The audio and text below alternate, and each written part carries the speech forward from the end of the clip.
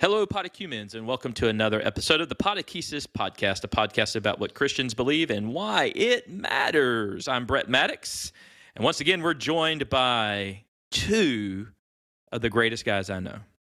Yes, two of them. Who are they? Who are those guys? Well, they couldn't make it today, so we're stuck with Jim and Alan. You're stuck with us. We're stuck with Jim and Alan. So, guys, how are you doing? Well, I'm doing I'm so great. hungry I can't even stand it.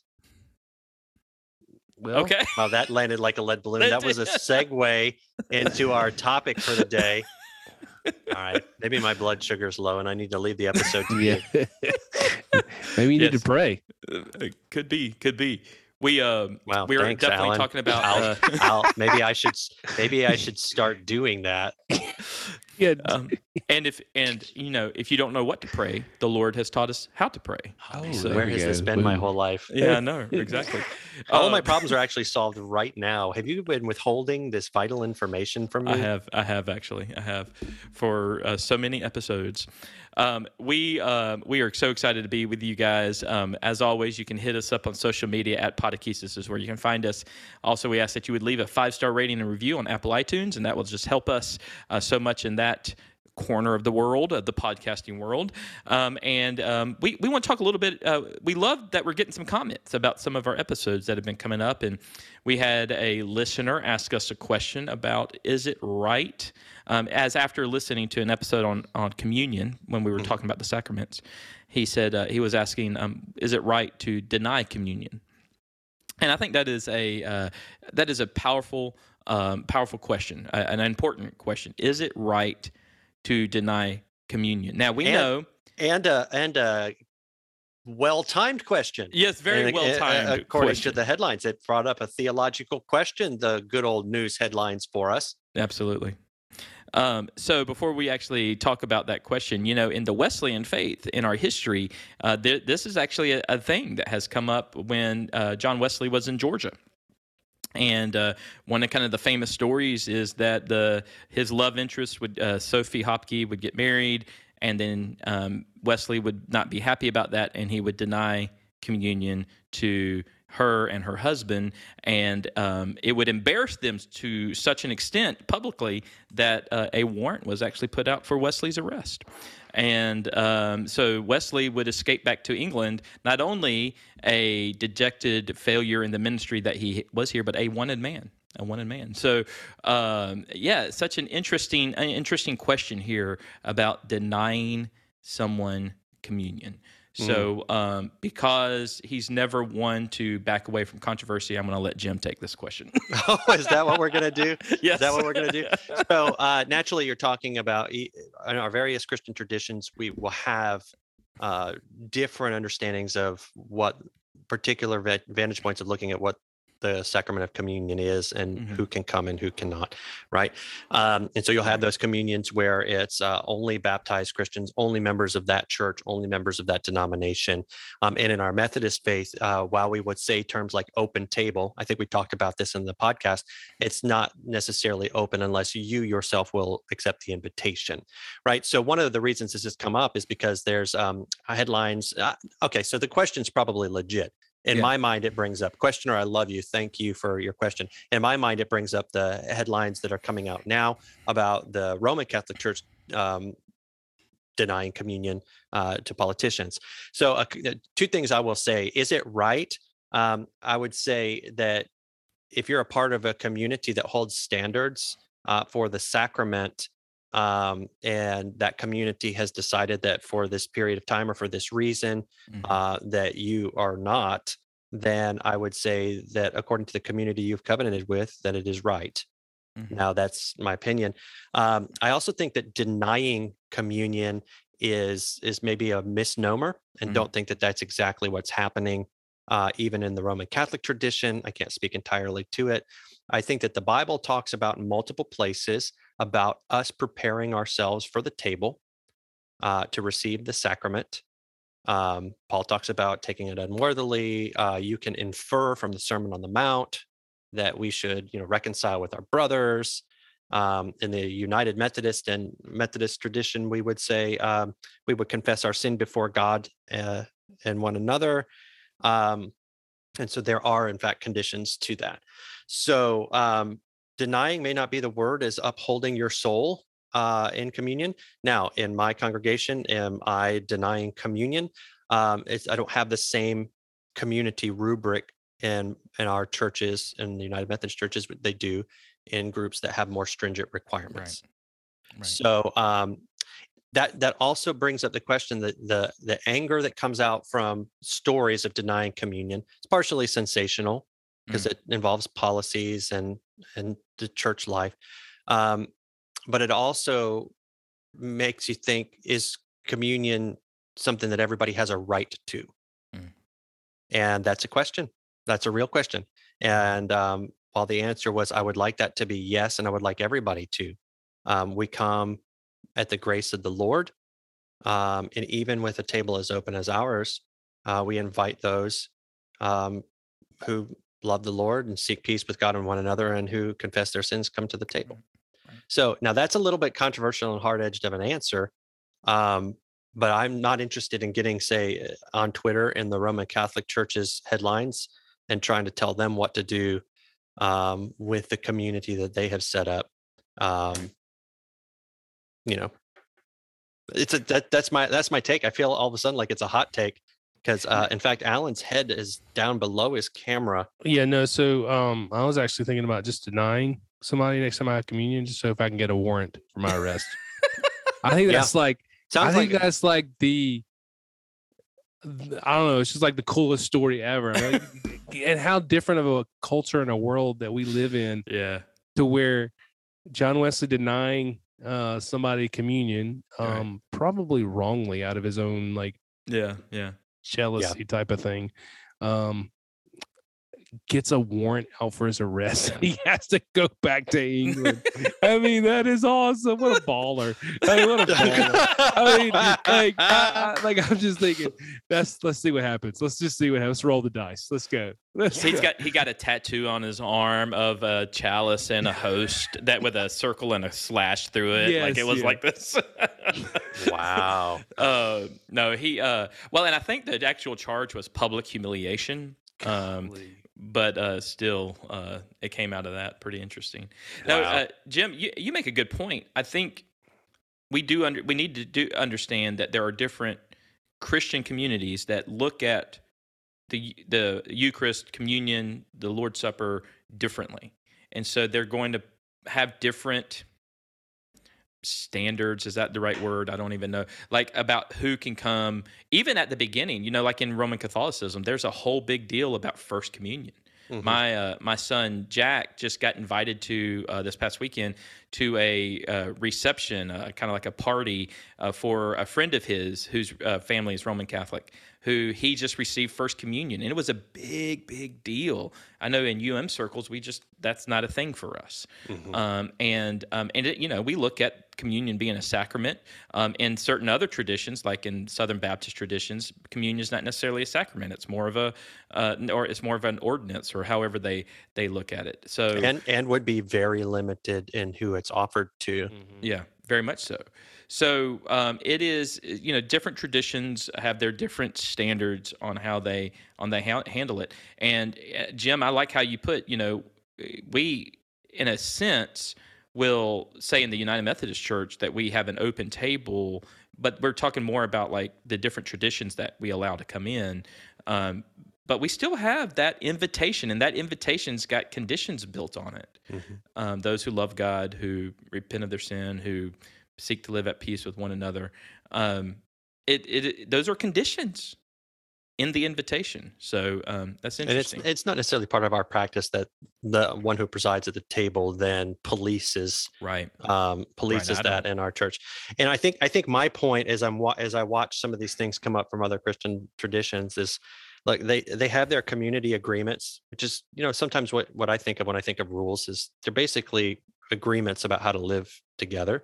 And if you're in that community, then you're a part of that agreement. And I may not understand or want the same kind of agreement, but I think that there's something to be said about communities holding their agreements to accountability. Mm. I think that maybe we've seen some things fall apart when that doesn't happen. Amen, brother. So, Amen. Yeah, that is my good. rant. I feel like I'm going to get some hate mail from somebody. I can't remember who asked the question, but thank you so much. I love you. And my answer might be horrible for you. Yeah. And I would love for you to push back. Yeah. And then let's get bail money for Alan. Because it's coming. It's coming.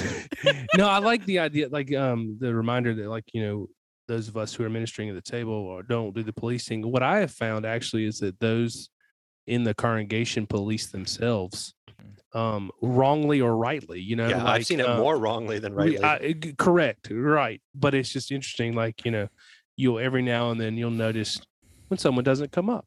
A lot of times maybe it's a visitor and they're just not comfortable, but sometimes it's, you know, a church member who's, but you know, so yeah, interesting. That's awesome. Good question. Yeah, that's a great question. Great question. All right, so we're going to get into the catechism. It's sort of a flow into our question for the day, where we're going to be talking about our daily bread. Oh man, I'm so hungry. Man, yes, daily bread. I love bread. Do you guys? I love bread. Good bread. I love good bread is good. Yes. Yeah. Man, bread is good. You know, I had some. Listen, okay, hold on. I got a bread story. I cooked dinner last night, right? And I'm telling you, I'm not going to shut my mouth. I came across a sous vide cooker, which is an immersion circulator cooker. You can look it up later. And I made some sirloin steak. It was just me and the boys were together last night. Ooh, nice. So that was good. You sear it off on the end. Anyway, men. But the with their sous vide frozen Sister Schubert dinner rolls. Shut your face. Those are my kids' favorite rolls. Or the bread of choice. Yes. Oh my gosh. They're delicious. That was some good bread. I'm pretty sure that's what manna was like. Yes. or good old San Francisco sourdough. San Francisco sourdough is good. Those Sister Schuberts are like the Tic Tacs of bread, because you can just pop them in and they're just once you stop once you pop them, you can't stop them. They're the you Pringles. Know what I'm the Pringles and the bread. Pringles. We're getting it all mixed up, but it's fine. It's good. Just roll with it. I cannot deny that I might have put about 5 tablespoons of butter on one roll. Yeah, yes. I mean, is there any other way to do it? No, I don't think so. Absolutely. Hey guys, let's just roll. My cardiologist says yes. I say no. What does he know though, or she know? I mean, what do they know? Well, I mean, apparently a lot. But about daily bread. Okay. All right. So enough of that. Okay. So we are going to be looking at the fourth petition in the Lord's Prayer. And the question is, what do we pray for in the fourth petition? In the fourth petition, which is give us this day our daily bread. You can find that in Matthew 6:11. In the fourth petition, we pray that of God's free gift, we may receive a competent portion of the good things of this life and enjoy his blessing with them. The competent portion as opposed to the incompetent portion. Yes. And enjoy his blessing with them. That is awesome. Yeah. Just let me give you a first like impression that strikes me. And I like this. Like, I learned so much. Like, I think about daily bread as like the base of what I need to exist. Yeah. And then the catechism comes around and it's talking about like not food. It's like a good portion of the good things of this life. Yeah. And it opens the doors a little bit more. It's pretty fascinating. Yeah. Yeah. I love it. I agree with you. The good things. And I think we talk so much. I know in the last episode, we where we're talking about God's will, we spent a lot of time talking about God's will in kind of the bad times. Like that, when you talk about God's will, you say, kind of keeping your right orientation of your life, even in the bad times. But there are such good things too in life, right? There are blessings in life, and we need to admit that, and we need to hold on to that. And I think when we talk about God's daily bread, we're not just talking about relying on God to sustain us. We're also talking about praising God for the good things that He has given us. So we're going to look at some scripture here. We'll start with Proverbs.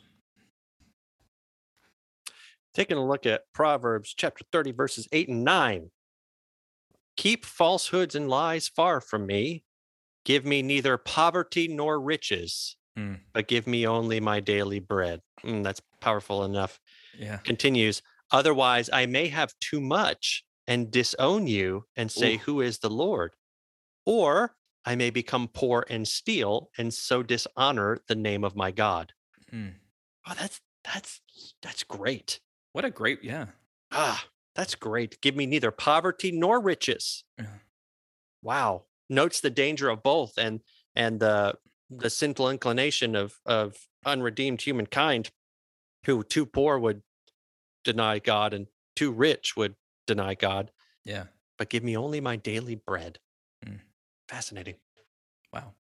And then we're going to look at First Timothy, which really the passage, the verse, the couple of verses.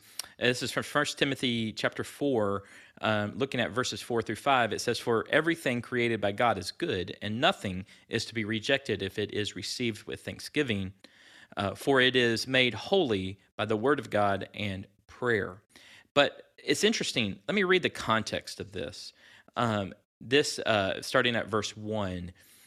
Now the Spirit expressly says that in latter times, some will depart from the faith by devoting themselves to deceitful spirits and teachings of demons, through the insincerity of liars whose consciences are seared, who forbid marriage and require abstinence from foods that God created to be received with thanksgiving by those who believe and know the truth. For everything created by God is good, and nothing is to be rejected if it is received with thanksgiving, for it is made holy by the word of God and by prayer.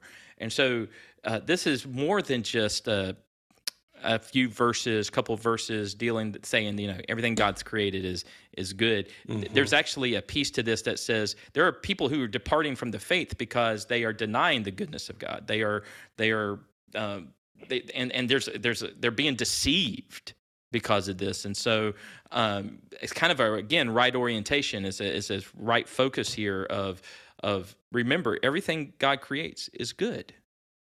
If His hand is in it, then it is good. And so you see in the early church, by the way, the early church dealing with this, a reminder that the early church were mostly Jews who became Christians, and then they would go out into the Gentile world, and they would, be leaving their kind of Jewishness behind, their traditions, their laws, their, specifically like the food laws and things like that.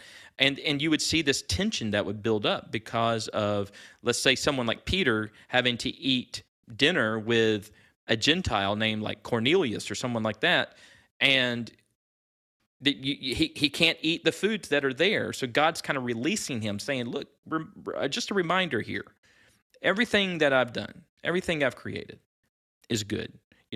There were these laws for you, but now we've got, there's this kind of expansion of God's mission and His kingdom into the Gentile world. Again, this coming up, this idea of food, of things, God creates it. It's good. It is good in and of itself. So, very interesting. That becomes a huge tension in the early part of the church that you can see in Acts. You can see how they act on this in Acts 15. And yeah, it's powerful. Mm. So, what's our daily bread, guys? Sourdough? Pumpernickel? Rye? Man, I love rye with corned beef and sauerkraut. I'm a Reuben guy. I love a good Reuben sandwich. Yeah. Okay, you're killing me here. You're killing me here. Jim is so hungry. Like Pavlov's dog over here. I'm salivating. All right. Yeah, so you're talking about something that the daily bread is, you almost have the sense of provision for the day. Mm-hmm. And when you look at things like not too rich and not too poor. I like it that the Catechism reminds us this is freely given from God. So it reminds us that God provides us that which we need to live. But I also this concept of good things of this life. So the Catechism answer is essentially interpreting daily bread as a competent or adequate portion of the good things of this life. So that's how the Catechism is defining it. And the good things of this life, I would define them a certain way. God defines them a little differently according to, how you've just read about in the Scripture. Yeah. Anything that God has made and gives and is oriented towards life and the sustenance of life, I would say is good. Mm-hmm. Competent portion of that. So the blessings of God freely given, which are of this life, sustain life, and lead to life. Mhm. I'm riffing on a little definition there. Yeah, I think it's helpful. So John Wesley, in his explanatory notes, he has these notes that he takes on the Lord's Prayer, and he turns them into prayers themselves on each of these petitions. And this is what he says on this, and what he prays on this. O Father, for we claim nothing of right, but only of thy free mercy. We for this day, for we take no thought for the morrow, our daily Wait bread. a minute. For the morrow, no thought for the morrows. Yeah, Carry no on. thought for the yeah, morrows. no Carry thought on. for the morrows. Our daily bread, all things needful for our souls and bodies, not only the meat that perisheth, but the sacramental bread and thy grace, the food which endureth to everlasting life. So all things needed. So when we talk about our daily bread, Wesley sees us as not only all things needful for our souls and our bodies, not just the meat, but also the sacramental bread, which, again, back to the discussion we had earlier about communion, and thy grace, the food which endureth to everlasting life. There's a connection for Wesley, it seems, then, with this prayer, give us our daily bread, to an understanding of locking in with God's grace and experiencing everlasting life. Right. Now, interestingly enough, throughout the history of interpretation of the bread piece of this prayer, there has been debate whether there was a connection being made between the idea of bread in the Lord's Prayer and manna from the Old Testament. And some scholars will say, no, there's not. Other scholars will say there is. And I just want to read a little bit here from one scholar in particular. It's that daily bread, its connection with bread has been broadly debated with suggestions, with the suggestions, quote, for the present day, end quote, or, quote, for necessary existence today, end quote, or for the coming day, quote, unquote. And for the day. So the idea here is this daily bread has been broadly debated as, does it mean for today? Does it mean for necessary existence today? Does it mean for the coming day, tomorrow? Like, what is we getting at here? This idea of, or does it have some eschatological, end times, the day of the Lord meaning behind it? And so this scholar, he says, since the wording, he agrees that the wording recalls Israel's daily reliance on God for the manna in the desert. You can read about that in Exodus 16. This view seems most likely, that this view that of for our present day, or the sustenance for today, in the same way that manna was only given one day at a time, disciples are to rely on a daily provision for life from God, helping them to develop a continuing conscious dependence on him. The emphatic position of today at the end of the Greek sentence emphasizes that the present day is to be the center of attention, which squares with Jesus' later admonition not to be anxious about the future. So, in other words, the idea here is that give us today our daily bread is a prayer for today. Like, it's not necessarily about tomorrow. It's not necessarily about even the eschaton. It is more about today, focusing on relying on God today. And we see that in other places. One of my favorite scriptures that's just kind of like a life verse for me is Luke 9:23. If anyone would come after me, they must deny themselves, take up their cross daily, and follow me. And that idea to take up their cross daily is this, there's a daily just work to be done, right? There's daily focus and mission and reliance and obedience. And I think that the Lord's Prayer lends credence to that. Yeah, and it's just also, that's how this relationship is built and this Christian life is lived.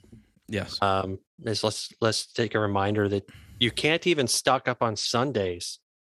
Yeah, right. It's just like, this is a daily, and it's not only daily work, it's just daily union, daily asking, daily seeking for God to do what you cannot do for yourself. That's Yeah. the rhythm of the beauty of Christian life. Yeah. How do y'all enjoy God's blessings in your life? Mm.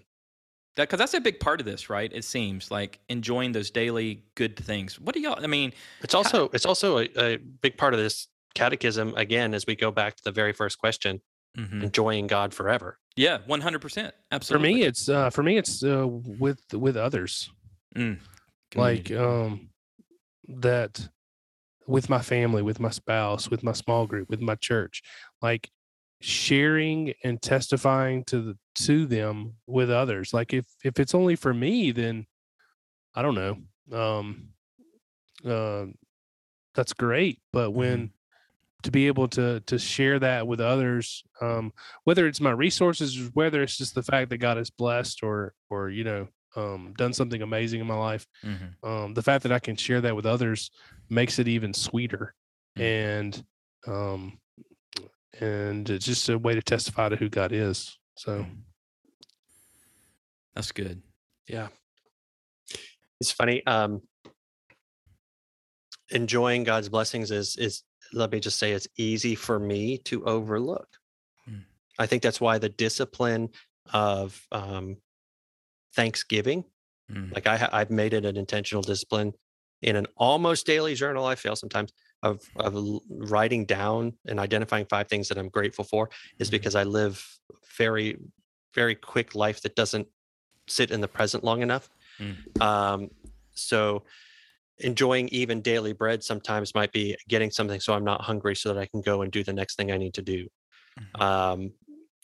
And it's kind of a sign of the illness of the age living within me. So to enjoy those things is something that I actually need to work on even more and would like to, but gratitude is something that always kind of brings me back into enjoying the things that God blesses, even down to, I did eat that Sister Schubert roll very slowly.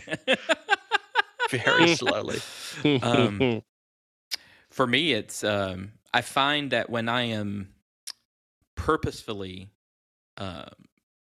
living within my means, then I can focus on the good things that God has blessed me with, that I'm not trying to buy my happiness or to extend to myself financially or whatever beyond what I'm able to. I have to kind of discipline myself to do that, because I think, I want that next thing, I want that newest thing, I want, when all around me I already have such good things. So it's trying to learn simplicity, it's trying to learn living within my means. That's an important piece. And I find when I really lock in with that, there's a lot of joy that comes out of that. The problem with me is I get sucked into just kind of everyday things, and I don't necessarily see that all the time.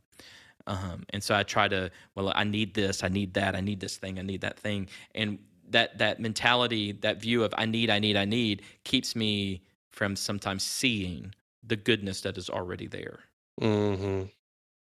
So, but yeah, I love enjoying. Yeah, it's the things that I forget about. Like in the last couple of weeks, I've been playing golf with some buddies of mine. Just as I'm winding down my time here in Columbus. I mean, that's okay. You didn't have to invite Alan or me, but that's fine. It's fine. But just reminding myself that I like going outside. Yeah. Looking forward to fishing a little bit over the summer in my news. I love going outside and doing things, and I have allowed myself to not do that as much for whatever reason. Yeah. And I find such great joy in it. Yeah. Me too. So those are, and Alan, I appreciate what you said about community, about people sharing this with people. That's a powerful thing. Very much so. I love it when I'm with my friends. I love it when with my family. There's a couple of guys here in Columbus that we go to concerts together sometimes, and those are some of the most fond memories I have here is with those two guys going to concerts and jamming out, just having a good time. So And yes, I said jamming out. Yeah, you're a because fish guy, aren't you? Like I am not. I'm a rush guy. Oh, Rush, rush guy. I rush, see. rush. Yeah, it's funny. This is about a week ago. My family, wife and children, they went somewhere else. I couldn't go. They had to go on a trip, and I had to stay here to take care of some things. And my first thought was, "All right, it's like 3 days. Yes. I'm on my own." Yes. And I was feeling the introvert need, like I need a little bit of that.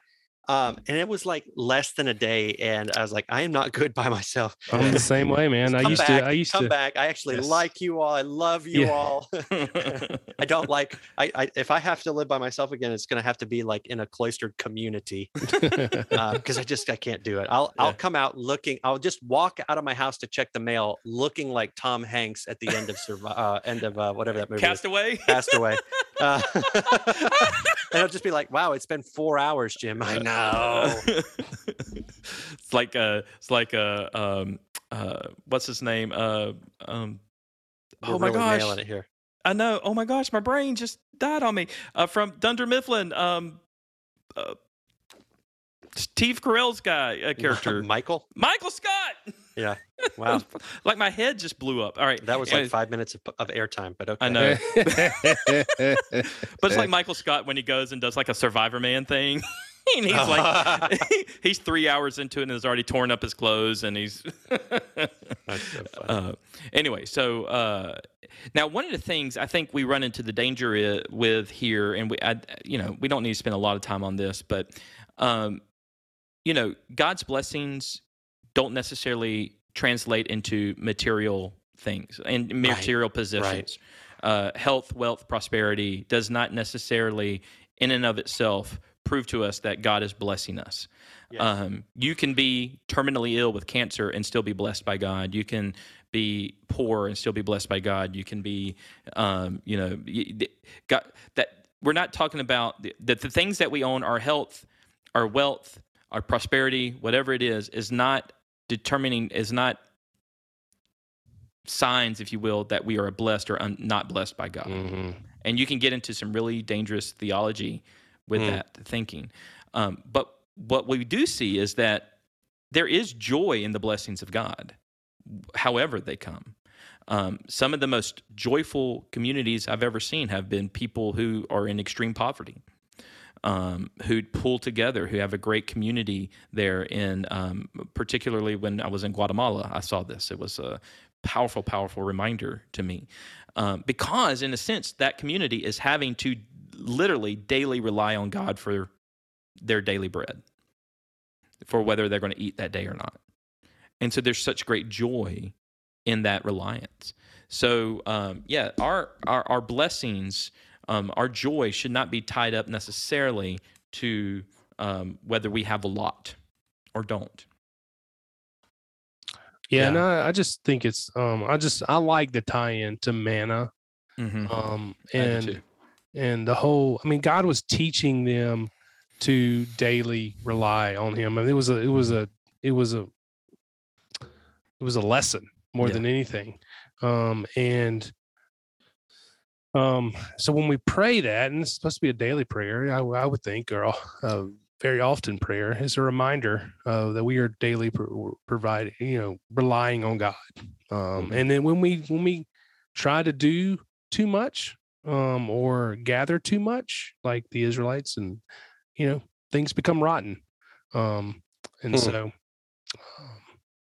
I just think it's a good reminder to daily provide on to rely on God. Yeah. So, and what's awesome. Interesting about the manna piece too is, that daily reliance on God. It doesn't have to be different every day. Like, it can be the same thing. That was the complaint of the Israelites, right? Like, eventually the manna came, and after, however long of eating manna every day, they would just be like, they would complain. Not more manna, not more manna. Yeah, right. And so then God sent quail, and then they would complain. Not more quail and manna, more quail and manna. So I think sometimes God's blessing us, we missed it because it's become every day, and we want something different out of our own whatever. It can be the same, and there's some beauty in the sameness of God's provision for us. Yeah, like oxygen is the same Amen. every day. And that is actually a gift from the Lord in whom we live and move and have our being. Yeah. Dang, Absolutely. Drop the mic, man. Boom. What? I'm not saying that out of any sense of anything other than No, it's just I a need to really good remember that too. reminder. It's just Yeah. like a, Man, the oxygen is, oh my gosh, that is such a good reminder. Man, that'll preach all day long. I think it has. I'll look my files. That's so good. That's so good. Well, one last thing. This word competent. You know, we today have a different understanding of the word competent, right? It's more mental faculties than anything, or how we do a job. But I guess what this is just saying, a competence is just enough, right? I guess that's how it would. That's at least how the context plays out here. I got you, fam. Check this out. Yes. Competent was very much used in legal language in the 1700s. I'm looking at an excerpt from the Massachusetts Body of Liberties from 1641. This is just a quick Google search, and it talks about leaving someone a competent portion of your estate if somebody has a death. You're required to leave a competent portion of their estate to your spouse. James Madison in the 1800s, in fact, talks about leaving adequate portion of the soil for raising or competent portion of the soil for raising crops. And it's a sense of adequacy. Adequacy. Yeah. It's a sense of enough, not too much, not too little. Mm-hmm. So if you're a competent person, you're just adequate. Well, which is actually good. I mean, that's good. Like, welcome to our elitist achievement society where being adequate is not good enough. Wow. Wow. Man, Jim is just, I think I was alive today. That's adequate. Well, what? Yes. Okay. My heart beat today adequately. Adequately, yes. Well, not excellently. No, just adequate. Enough to keep me alive today. Gosh, what a failure. Oh my gosh, that's so awesome. That's so awesome. All right. I have probably lost friends this episode between the whole communion thing and gosh. Well, usually towards the end, I get ready to say you can comment on any of our social media, but maybe today I need to shut down our social media. Yes, Jim, you've lost all two of them. Wow, that was an adequate amount of listeners for me. a competent amount. I'm just messing. That's still an adequate amount for this competent podcaster. We're still here. Don't worry about it. That's true. That's absolutely true. This just gets darker and darker. You're stuck. Did you know, just speaking of which, Pop-Tarts are kind of bread. Yes. In fact, Pop-Tarts can be a sandwich, right?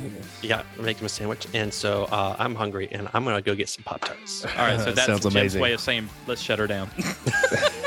Shut her down. He's calling the question. All right, all right. Well, anyway, we are so glad that y'all have joined us on this as we talked about our daily bread. Our next episode, we're going to be getting into the fifth petition of the Lord's Prayer. We're almost done, by the way, guys. We are almost done with Wesley's Catechism. And the next time we come to you guys, we're going to kind of lay out some plans that we have coming up, and we're excited about what the Lord is doing. And it's going to be awesome. As a reminder, the Podakesis podcast is part of the Spirit and Truth podcasting network. Spirit and Truth is a movement of Wesleyan-minded Christians seeking to awaken and equip the 21st century church through the power of the Holy Spirit. To share the gospel and to make disciples of Jesus Christ. We long to see a new movement of Christians who are empowered by the Spirit, rooted in truth, and mobilized for mission. For more information and resources, contact, or you can look at, go to spiritandtruth.life. And leave us a 5-star rating on Apple iTunes. Visit us on our social media. I'm not shutting it down. @Podakesis is where you can find us. You can send us any questions or comments at questions@podakesis.com. You can leave us a voicemail, 404-635-6679. And until next time, y'all enjoy your daily bread, and we will talk to you later.